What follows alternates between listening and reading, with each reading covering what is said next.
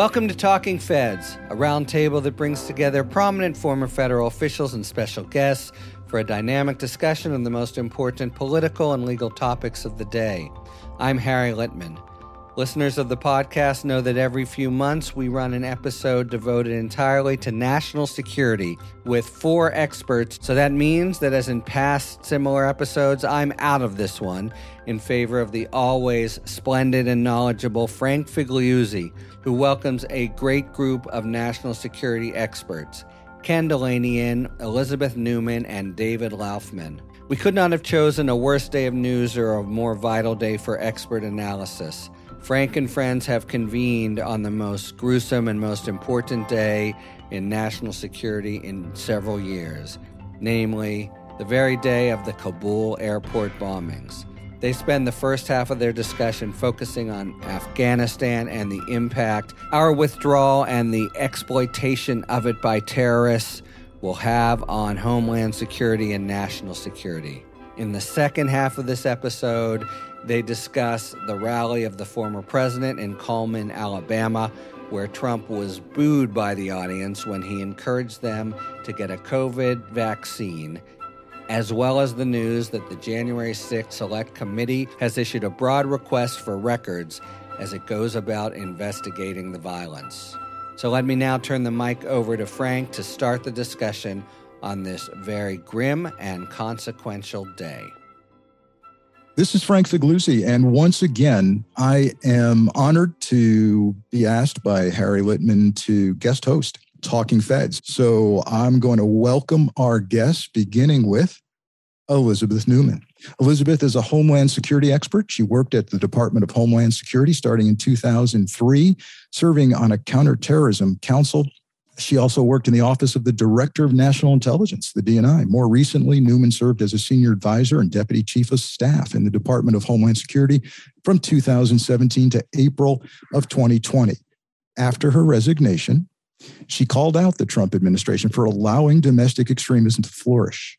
She formed the Republican Political Alliance for Integrity and Reform with another former Trump administration official. Since early 2021, Elizabeth works as the co-director of the Republican Accountability Project, as well as serving as the senior advisor on national security to the National Immigration Forum.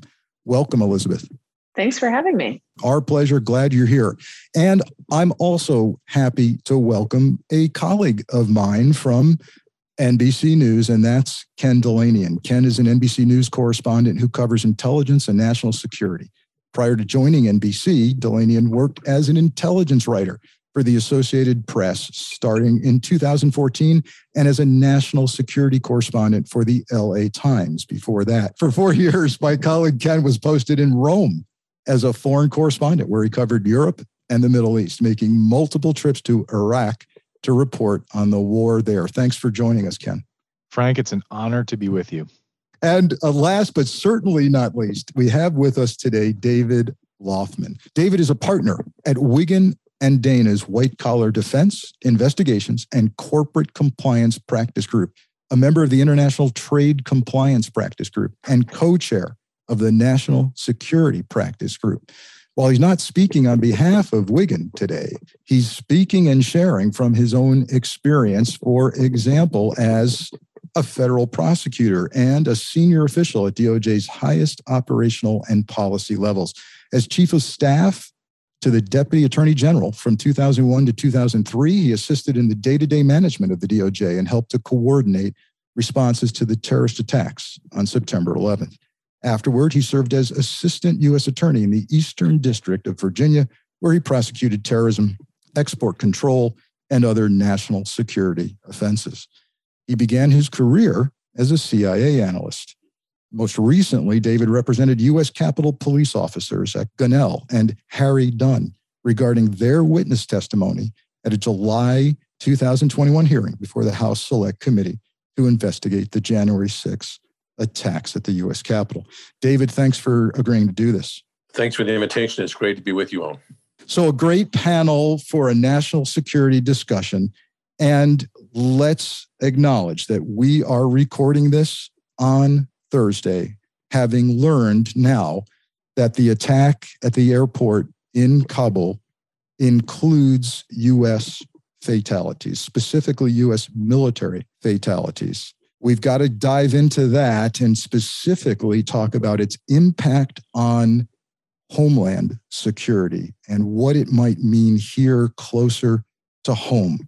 There's been a lot of energy expended and even brain cells expended on whether we should have pulled out of Afghanistan or not, whether the withdrawal should have gone better or not. We're going to leave that for some other panel because what we're talking about is national security. So let's start off by offering this question. Will the events of the withdrawal, including this tragic attack outside the airport, impact the way national security professionals operate, have repercussions for the terrorism threat here at home, or even evolve into a domestic cause for those on the far right who are prone to violence, who might see this as yet another cause or grievance? Look, I think immediately what's going to happen, which has probably already been underway, is that the FBI and other domestic law enforcement agencies are going to continue to ping their networks of informants, sit on communications they're already sitting on, really tighten up every effort they can to maximize the opportunity to detect and disrupt any ongoing plots to engage in violence here, whether they are jihadist in nature or people who are just losing their bearings and undertaking other attempts to cause mass casualties. It's doubtful that there's going to be any successful terrorist attack anywhere near the scale of a 9/11 because of the events of today or even the fall of Afghanistan. But I am confident that the FBI and other agencies are going to maximize efforts to identify and disrupt and move aggressively and quickly. Yeah, I think things just got a whole lot harder for counterterrorism folks at FBI, DHS, CIA as well. Any thoughts on linking events in Afghanistan and the withdrawal and the tragic loss of life to the homeland?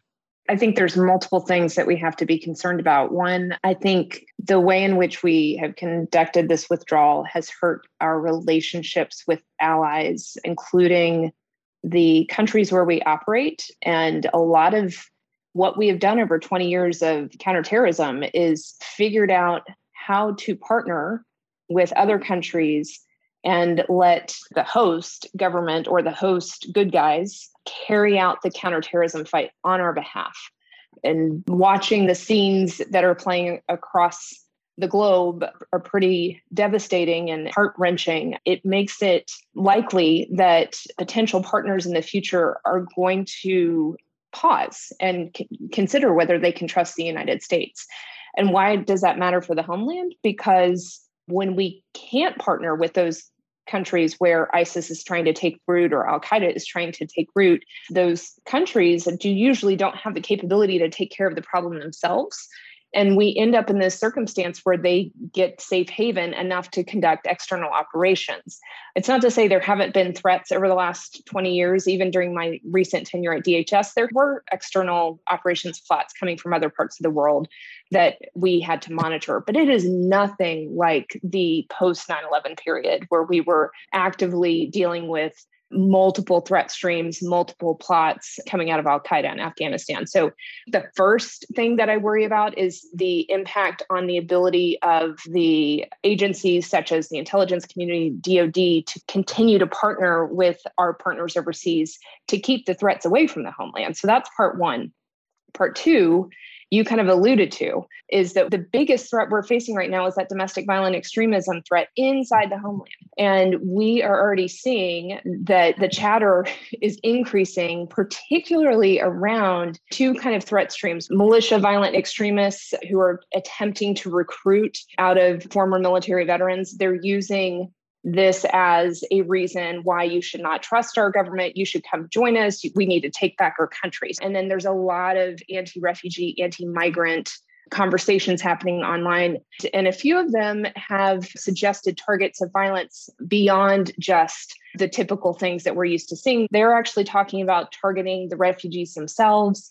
And the last 5 years, academic research is showing us when you have that kind of rhetoric, and it gets amplified by senior officials and people with large platforms, it translates to increases in hate crimes and acts of violence. Yeah, some really, really good points there. Like you, I am concerned about this being used to fuel domestic violence here. I'm already seeing posts on extremist sites about refugees. Even, mainstream social media, we have elected officials posting photos from inside those large transport planes filled with Afghan refugees and saying, quote, do you want this plane load of people in your town?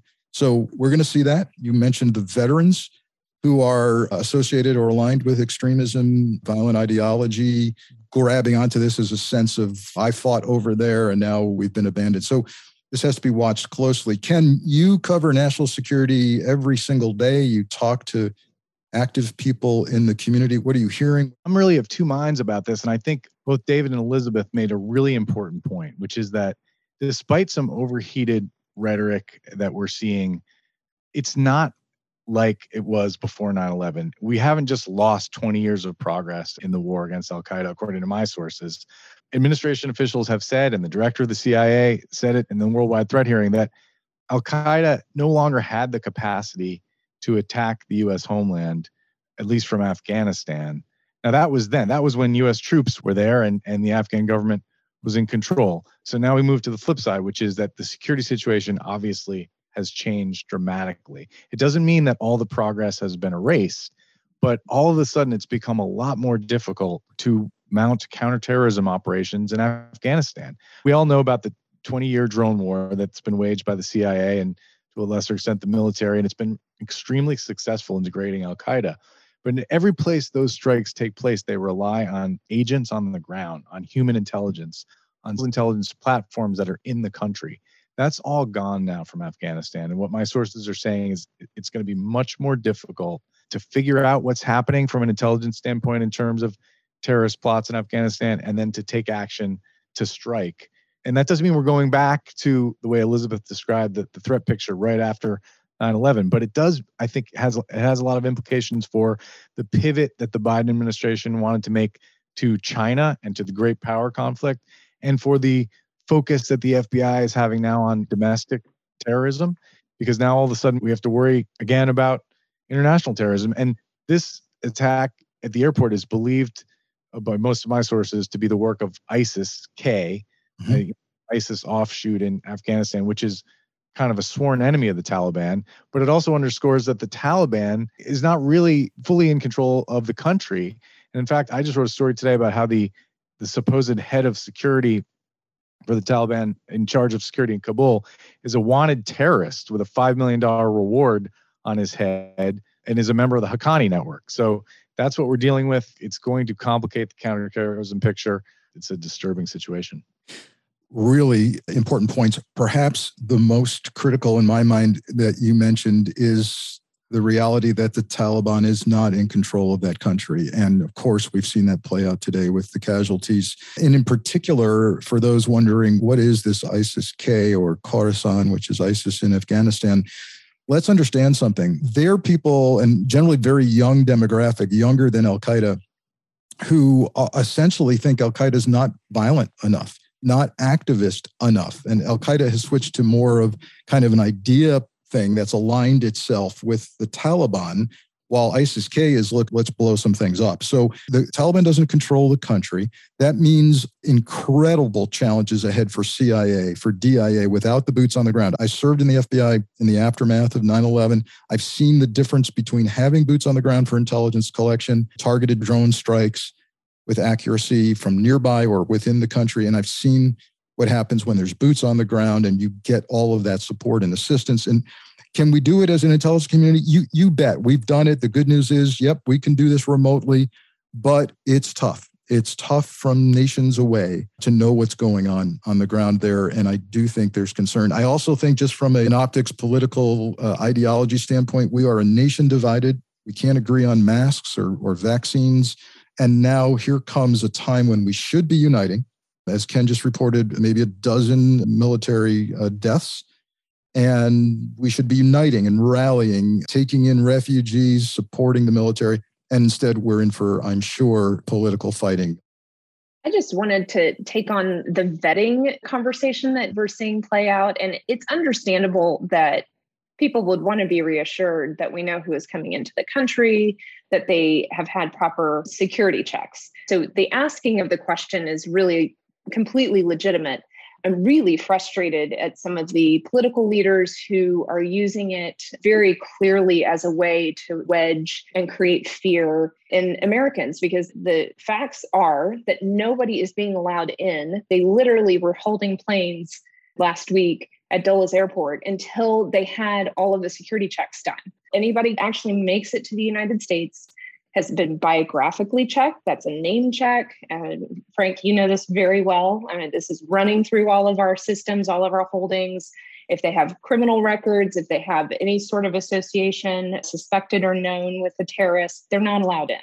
And then we do biometric checks, facial, fingerprint. And that's really important in the context of Afghanistan, because DoD has been collecting battlefield evidence from IEDs and any bomb-making fingerprints that came off of those explosives.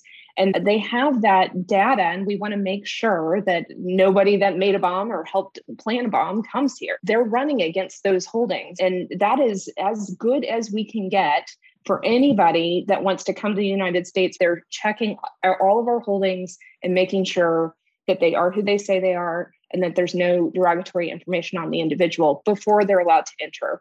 Thanks for not allowing us to move off this topic without raising the vetting issue. We know it's happening, but you're right. The messaging of it, the Biden administration needs to ensure, even over message and with detail, the kind of vetting process that's going on here, because it's going to become a cause for concern for many who just want another cause.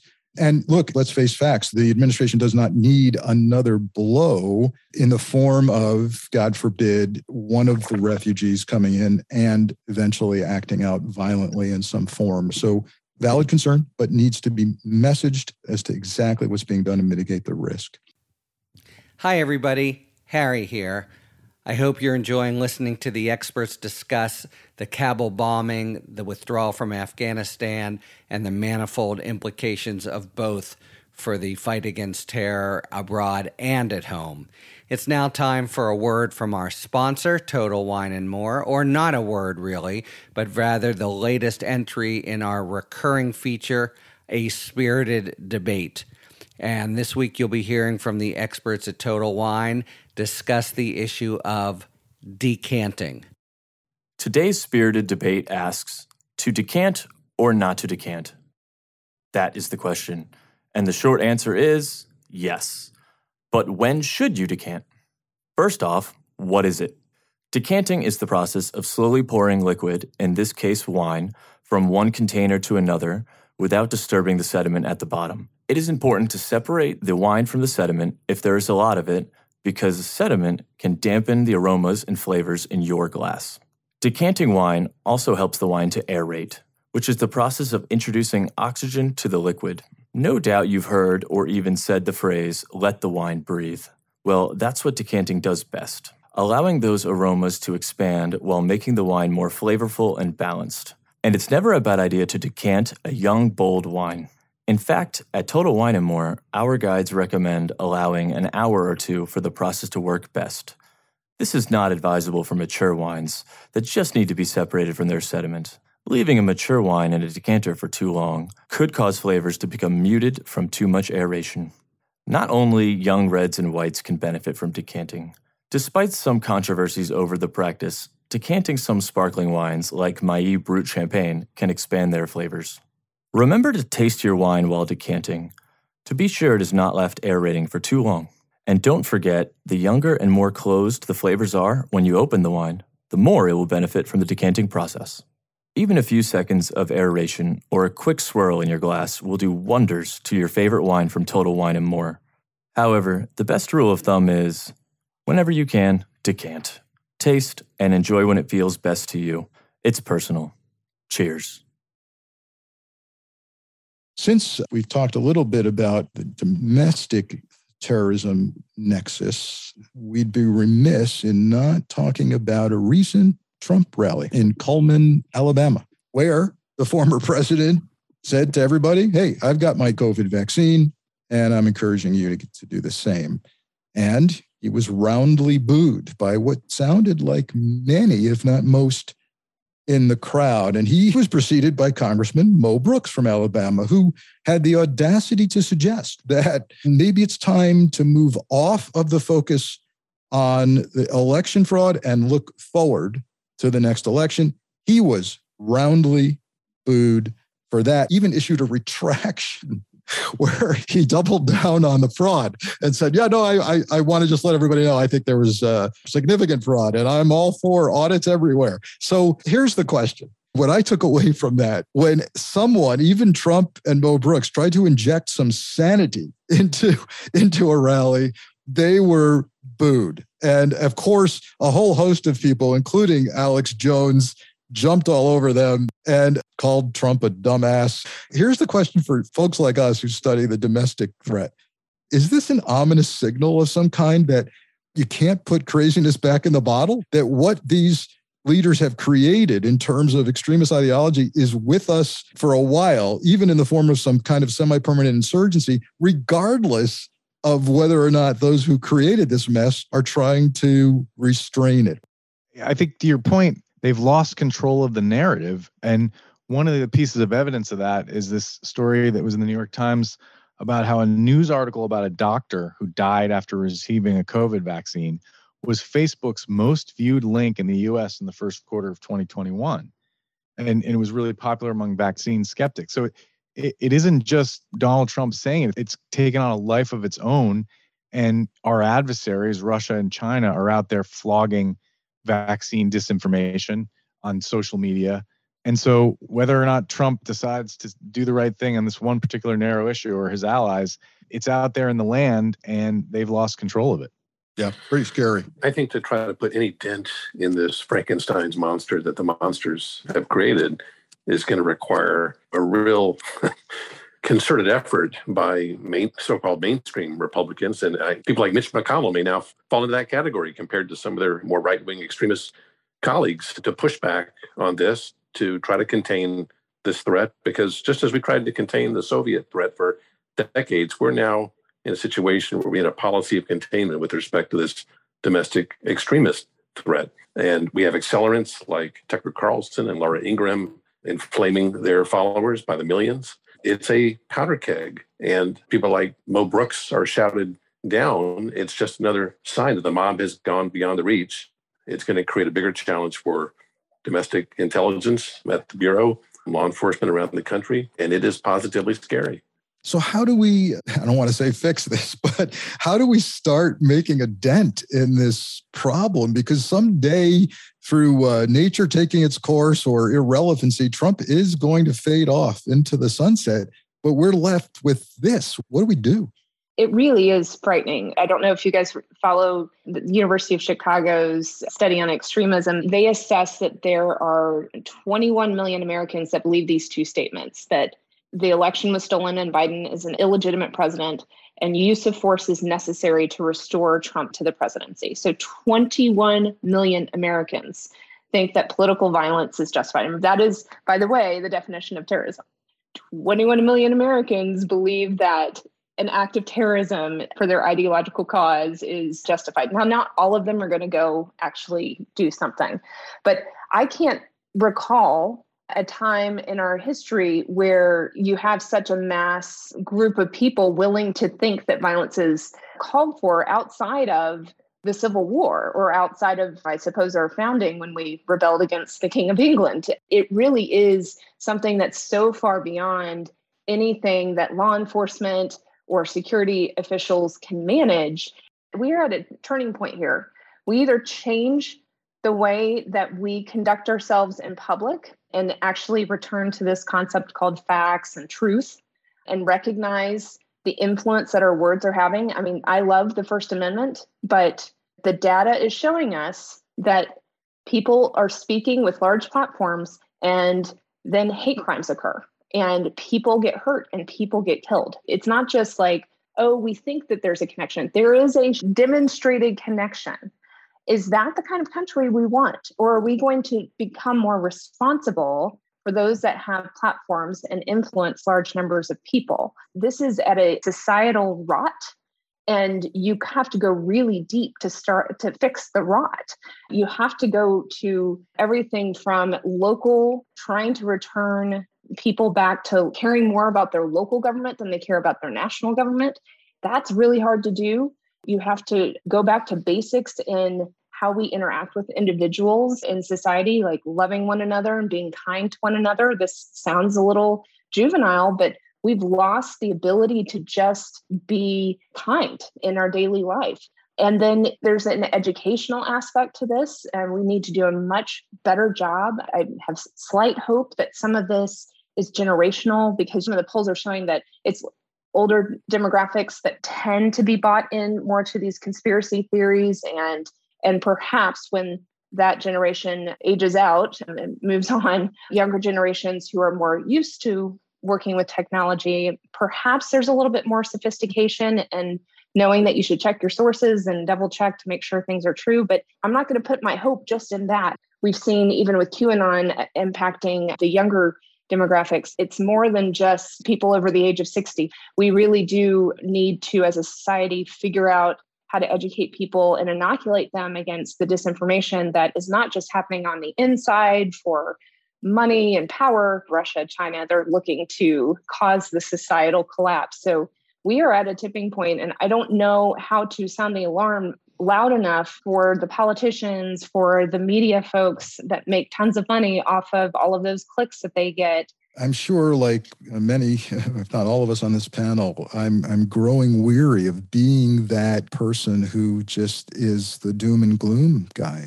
But I got to tell you, that's where I'm at with this. And people might say, well, Frank, you're making a whole lot out of Mo Brooks and Trump getting booed at a rally. But I see it that way. I see it as very telling of where we are. And when you combine it with fights breaking out at school board meetings over trying to just protect our kids, we're in a bad place. Fights breaking out about curriculum. And I say that because if you look at the released new strategy to combat domestic terrorism, released through, by the White House through the Attorney General, I've read it a couple of times. It's a mile wide and about an inch deep, but it talks to all these things we just mentioned, the education piece, the social media piece. It talks about we need to make kids more savvy consumers. It keeps using the phrase digital literacy. All of that's just wonderful, but we can't even agree. Talk about curriculum.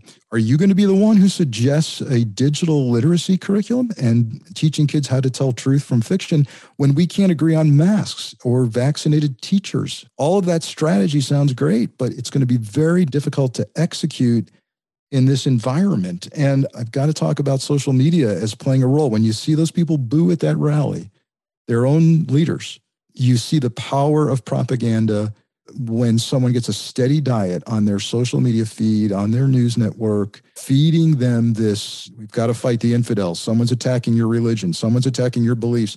This has, in a sense, become a religion. And that's, as everyone on this panel knows, that's extremely dangerous. When people would convert an ideology to a religion, feel it's under attack, this is not unlike my counterterrorism days when you see somebody willing to die for the cause. And yeah, there are people in the hospital right now saying they still won't take the vaccine. So yeah, there are people willing to die for it. And Frank, just as another illustration of the kind of extremism that's loose in the land, I got a kind of a reminder of it on Friday when we broke the story that the officer who shot Ashley Babbitt and killed her during the January 6th insurrection had been exonerated by the Capitol Police, having already been exonerated by the Justice Department and the FBI, just a formality. Wrote a basic story about that. I got a ton of angry emails from people who are convinced that officer is a murderer and that what she was doing was totally justified. And when I get email, when people take the time to find my email address, I know that they're representing thousands of other people that think the same way. And the anger and the vitriol was just shocking to me because these are people that in another life would have been very pro-law enforcement, presumably. But that is now out the window. Indeed, Back the Blue has taken on a different meaning, apparently, if it means anything at all. And let me echo your sentiments. There's just an uptick in the most vile, profane, and violent threats that I get now every single week. some of them criminally actionable. We can't get along with anyone who thinks differently than us. And look, while the violence seems heavily weighted toward right-wing extremism, there's an increasing inability or unwillingness in all sides to hear opposing views. And you see it in the response to reporting on Afghanistan. Nobody wants to hear anything that could reflect poorly on their guy, their candidate, their president. You know, you're going to blame Trump, you're going to blame Biden. Everybody wants to play the blame game. And I feel for people like you, Ken, who have to just report facts because, as you said, shame on you for reporting facts. And here comes the response.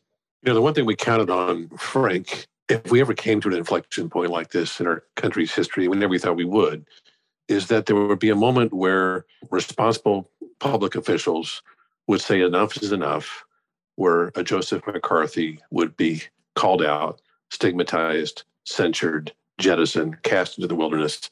And it just hasn't happened. The entire Republican Party, to our shock, has fallen, for the most part, hook, line, and sinker in thrall to a would-be despot and his minions. And you can count on one hand the number of Liz Cheneys or Adam Kinzingers who have stood apart and watched what has happened to them in the context of their party. And to me, that has been the most shocking thing of all, that one of the great pillars of our political system, the Republican Party, has become what it is today, which is largely an accelerant of the very extremist trends. That's what gives me the most despair, I think. Yeah, indeed. And I don't want to move off this topic until I get get on my soapbox about social media. And I am an advocate for further regulation of social media platforms. I do not believe they are media at all. I believe they're more like a public utility that demands regulation. In fact, their own CEOs are asking for help. They say they can't do it themselves. The National Strategy to Combat Domestic Terrorism does speak a lot about very creative partnerships needed between law enforcement, intelligence, and social media. I'm waiting to see how that plays out. But simple things like rating the accuracy and safety of a social media platform. So you can tell your kids, hey, you seem to be frequenting a platform that's been rated C- for accuracy and safety. That's a problem. Those kinds of things. And many of the CEOs in Silicon Valley are saying, yeah, please do that. We're trying hard. And there are others who aren't trying hard. And we want to get credit for trying hard. This is what fuels the steady drumbeat of conspiracy theories that lead to violence. I totally agree with you. We're overdue. The algorithms that promote the grievance are monetized, and it wasn't designed to promote radicalization, but it has, in fact, led to radicalization. And let's create the incentive, the legal penalties to fix that. But I do think that this is solvable. I work for Moonshot and their chief strategy officer, and they work to combat online harms. Have been working on the violent extremism problem for the last 6 years, and they're able to see levels of harmful content and be able to flag when users are moving through increased radicalization. The analysis that Moonshot does is valuable for Homeland Security Advisor to understand if there are changes happening in their state or if in their area of jurisdiction. Think of it like the ability to have the weather service say conditions are right for a tornado. The environment is ripe for civil unrest. The environment is ripe for violence. But there's more that we could be doing if the tech companies actually wanted to go farther than what they are currently doing. There's a lot that they have done. They get beat up a lot. They have done a lot. They've made a ton of progress in the last 5 years. But there is more that they could be doing. And I think technology can help solve this problem too. We just need to, as a society, say, no, this is now a requirement. Agree completely. To draw maybe what may not be the best analogy here, we've heard even this week of talk out of Washington to standardize basic cybersecurity requirements. If you want to be a part of the national infrastructure, you got to do this, this, and this. You got to use third-party authentication or VPN. Well, what about doing that, setting basic standards for accuracy, safety, security with our social media? But I'm in agreement. Equitable access to high-quality healthcare is a right for everyone. It's not a privilege for some. Our Health California is a grassroots advocacy community fighting for statewide and federal health policies that advance affordable care for everyone. With more than 1 million healthcare supporters, Our Health California educates patients, health enthusiasts, and voters about health and mental health care, then connects supporters with lawmakers to advocate for change. Since 2019, Our Health California advocates have sent more than 46,000 messages to their lawmakers and taken nearly 168,000 advocacy actions. Visit ourhealthcalifornia.org to join and make your voice heard. It's free. Again, that's ourhealthcalifornia.org. Let's move to other news. Let's talk about the Select Committee issuing a very broad request for records as they go about investigating the violence of January 6th, to include a large request to the National Archives, the official repository of record for White House communications. Their request read something to the effect of, hey, give us anything with these pertains to January 6th, electoral college ratification out of the White House to and from the following people, including members of Congress and their staff. What do you make of that? First of all, is this a logical point in the investigation? What are the next steps you see coming with the investigation? Encouraged by it? Are you concerned about the broadness of it? Does the National Archives even have the staff to comply with what I think was a 2-week deadline for all of this?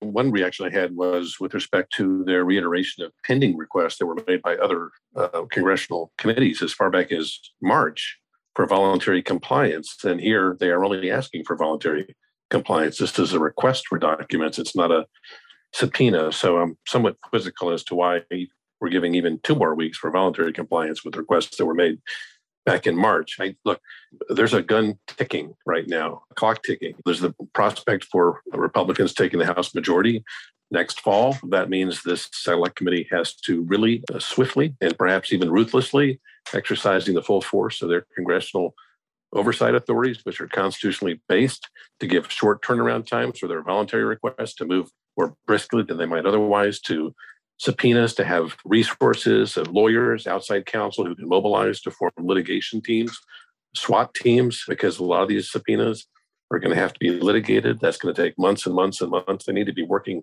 backwards from these timelines to ensure that they have time to get the documents they need to begin to unpack all the issues that this request encompasses. I mean, this is their best shot at basically encompassing the full substantive sweep of what happened on January 6th. I mean, in the weeks before and after. They're going after Department of Justice records. They're going after records relating to what Pentagon officials were doing on January 6th. Although I didn't see a request specifically delineated like this, it looks like there are requests that would capture why the National Guard was not mobilized faster to deal with the attack on the Capitol. So I'm encouraged in part that, we have seen this broad-based request, but I think they really need to put some teeth into this. And what are they going to do when the 2-week deadline expires? What's their next move? Are we going to see subpoenas?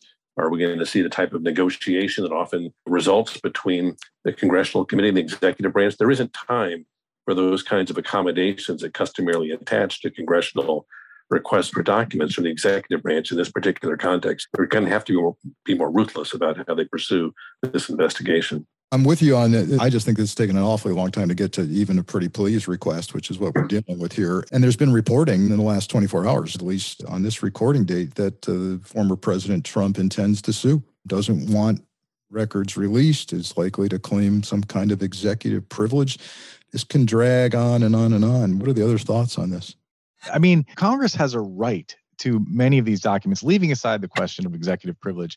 It's always baffled me why they're so passive in the face of resistance by the executive branch. This is a kind of a silly question, but can't they just send the House Sergeant at Arms over and walk into the building and demand the documents and seize the documents the way the FBI would? These are the people's documents. This is the government doing the people's business. And we're trying to get to the bottom of one of the most consequential events in American history. And Frank, you and I have talked about this before. Like the Senate committee did a very thorough investigation of what the Capitol Police knew and what documents were in their possession and where the intelligence went, but did not get at all to the ground truth of what the FBI knew, what their sources inside these far-right groups were telling them. Were some people urging them to put out an intelligence bulletin, some FBI analysts? And that's just one small part of it. We don't know the answers. There are documents and emails and message traffic that would answer those questions. And this committee has a right to those, it seems to me. And the notion that they should be resisted, I just think that's mind-boggling. Yeah, over the Trump administration years, we saw a complete erosion of the concept of three equal branches of government. People thumbing their nose at congressional testimony requests, subpoenas. I don't get it. I don't want to see the further erosion of that concept of three equal branches of government. And you're right, there's more to learn here. We learned recently that the Secret Service tipped off the Capitol Police on intelligence that they had that there was a serious officer safety concern for January 6th. So there's a lot to this. And I wonder where this leads next. Are we going to see subpoenas to telecom carriers for phone records, email records? And for example, has a formal preservation order gone out telling those platforms, those carriers, lock in everything now? We're going to ask you for it. I'm hopeful that there is below the iceberg activity taking place that the committee has seen fit appropriately not to publicize, like preservation requests to communication carriers or perhaps subpoenas that have been issued where the recipient has been asked to keep them confidential. All that needs to be happening. And preservation requests are an essential and typical first step, which just puts the recipient on notice that there's an ongoing investigation. Here are the records that we are asking you to gather and hold. It also creates a mechanism for the Department of Justice to charge somebody with obstruction of justice if the records that are the subject of the preservation request are fiddled with or destroyed. But all that takes a lot of time, and we don't have a lot of time. Time is not our ally here, which is why this select committee needs to move quickly. It needs to have shorter turnaround times for compliance by communications carriers, and in every respect, just surge resources forward to gather all the relevant facts as quickly as possible. Yeah, I actually would have liked to have seen the subpoenas to telecom carriers and social media platforms immediately, even before this National Archives request. Here's why. In trying to set expectations on what you can expect to see, let's not forget the National Archives is a repository for official communications from government-issued devices. So what does that mean? Well, we have a former president who famously has never used emails. So he does some phone work, usually on a private phone, is my understanding. And so if you've got nefarious intent from Congress members, staff members regarding January 6th, Trump cohorts, unlikely they're using their government-issued devices to have those conversations. So the National Archives request, yep, important, certainly, yep. But I think even more important would be to hit up the phone carriers and figure out who called who when. I think one encouraging sign is that the committee recently hired a chief investigative counsel, Tim Heaphy, who was a former DOJ colleague and former U.S. attorney, I think, for the Western District of Virginia. He brings a sophisticated set of experience from overseeing complex investigations. I think his arrival is going to help instill greater order and precision and strategy, perhaps, to the ongoing investigation. And hopefully they can move forward across a spectrum of investigative activities now to gather the information they need. I think if they do proceed to subpoena public bodies, government bodies, you will see public-facing indicia of that from the select committee that those subpoenas have issued. Elizabeth, you've got kind of your finger on the pulse of the domestic picture. Are we having a conversation amongst ourselves about the select committee? By that, I mean, is much of America going to have a collective shrug no matter what this committee does or finds? And let's not forget, the first thing the select committee did was have police officers, some represented by David here on our panel, testify in what I thought was incredibly compelling testimony. And many folks on social media just attacked them. And so what's going to happen with the results of this committee? Are people going to care? Is it actually going to further fuel violent extremism? Oh, I'm so torn. Your question is about what does the rest of America think? And I do think they've moved on. There will be some that care and follow, but the average American, I think, is exhausted from a really tough set of 18 months dealing with this pandemic, dealing with the economic impact of that, dealing with kids not being able to be really in school last year. And now we're starting school and a lot of kids are back to virtual learning because we can't keep the schools open.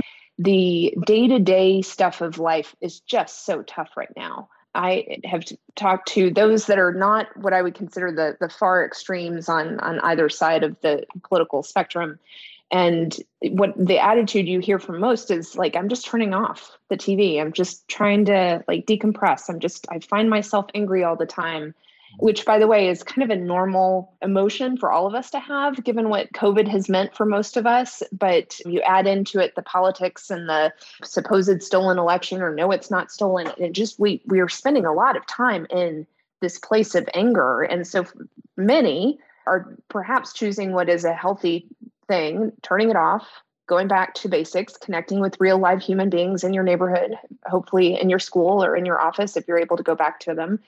And maybe on the other side of trying to get back to what it feels like to be normal and human, which would require for COVID to eventually go away, maybe on the other side, you have time and energy and space to actually process what happened on January 6th and to process how close we came as a country to potentially irreversible damage. And I think I'll flip it back to those of us that are paying attention. I really so disappointed that we don't have an independent commission looking at this, because the best hope we had of convincing, I don't even know the right word to use anymore, a moderate Republican, not the diehard Trump supporter, but those that were willing to be open-minded about what really happened on January 6th, was to have something that was considered independent. At this point, if you're a Republican, you've heard the talking point that this is Nancy Pelosi's committee, that this is not truly bipartisan. So it's already tainted. Whatever truth that comes out of it, half of the country is not even going to allow it to have the light of day in their mind's eye. Whatever comes out of it perhaps be helpful for some of us in the security community to learn from it. Maybe it could lead to some criminal investigations. Maybe they find something out that the Justice Department hasn't discovered yet, and maybe it can hold people accountable that way. I'm kind of crossing my fingers that some of these civil suits that we've seen brought might be able to hold people accountable. But I think we're all looking for accountability. We're looking for truth and we're looking for accountability. And everything that is in the works right now, it just doesn't feel like it's going to get us fully there. Indeed. And I think we need only look to the at the time, the GOP-controlled Senate Intelligence Committee report that found the Russian interference with the election, and people just don't want to hear it. It doesn't fit their particular narrative. So we're in almost unprecedented times. Speaking of times, we are running out of our own time today after an incredibly broad but yet somehow deep discussion. So I'm appreciative of that. So Harry has a practice on all of his episodes that he calls 5 words or fewer. That's where we get to answer a question often asked by a listener, but we've got to respond in 5 words or fewer. So let's give this a shot. Let me give you the question for today that we need to answer in 5 words or fewer. And that is, do you think the DOJ and FBI are investigating the root causes of January 6th to include any role played by Congress members or Trump administration officials? I can hear the wheels spinning. Does anybody want to take a crack at that first? I think it's highly unlikely. Yeah, I'm with you on the absolutely. A contraction is one word. I'm with you. Yeah, I think it's highly unlikely. And yeah, that gets into the whole mindset of Merrick Garland and whether he's trying to heal the nation or doesn't want to go there. But yep, I got you. Ken? In a very narrow way. Ooh, that's intriguing. You care to elaborate? Well, I just think that there are some questions they can ignore on this, and they're going to be records. But I think you guys are absolutely right that this is an extremely cautious attorney general. I'll just add, Frank, that if there are underlying facts that relate to an ongoing investigation or prosecution that are not themselves the focal point of the investigation, you could see a few speaking indictments that contain long predicate introductory facts that talk about things that Donald Trump did or other political officials did, where those activities were not the subject of the investigations themselves. Yeah, well, so that feeds right into my 5 words response, which is only if there's overwhelming evidence. Only if there's overwhelming. Frank, that was mine. Oh, I literally wrote that down, except I said strong. Strong. Yeah, I think it's got to be overwhelming. And I don't mean to imply, as David pointed out, the reality is no professional prosecutor or investigator is going to ignore evidence that smacks them in the face. But there's some encouraging signs in that. Remember, it leaked out that there was a question asked by an FBI agent of one of the defendants in the January 6th case. And that was, do you know anybody serving in Congress or any staff members in Congress? And I found that fascinating. I can't recall which group member it was, but it was someone in either Oath Keepers or 3 Percenters or Proud Boys. And to me, in a massive case like this, agents are often given a script of questions to ask everybody, right? And in addition to what they come up with for that individual defendant. But there's, usually intelligence gathering requirements. So agents get a list, hey, always ask this question if you've got an Oath Keeper or somebody in front of you. If that's one of the standard questions, do you know anybody in Congress? That's very telling. So they're not going to ignore the evidence, but I don't think they're going out of their way to go after anybody politically. That's for sure, and nor should they. Hey, it's been a great discussion on a really hot news day, and I'm glad that every one of you has joined us. There's no other panel I would have rather had on a day like this. Thanks to Elizabeth Newman, Ken Dilanian, and David Loffman. Don't forget to join Harry and his panel next time on Talking Feds. All right, that's our national security episode for today. Thank you very much to Frank, Ken, Elizabeth, and David. And thank you very much, listeners, for tuning in to Talking Feds. If you like what you've heard, please tell a friend to subscribe to us on Apple Podcasts or wherever they get their podcasts. And please take a moment to rate and review this podcast. You can follow us on Twitter at Talking Feds Pod to find out about future episodes and other Feds-related content. You can check us out on the web, talkingfeds.com, where we have full episode transcripts. And you can look to see our latest offerings on Patreon, where we post discussions about special topics exclusively for supporters. Submit your questions to questions@talkingfeds.com, whether it's for 5 words or fewer, or general questions about the inner workings of the legal system for our sidebar segments. Thanks for tuning in, and don't worry, as long as you need answers, the Feds will keep talking. Talking Feds is produced by Jennifer Bassett and Record Edit Podcast. Our editors are Dustin Naus and Matt McArdle. David Lieberman, Rosie Dawn Griffin, and Olivia Henriksen are our contributing writers. Kalina Tano is our production assistant, and our consulting producer is Andrea Carla Michaels. Our gratitude, as always, to the amazing Philip Glass, who graciously lets us use his music. Talking Feds is a production of Delito LLC. I'm Harry Littman. See you next time.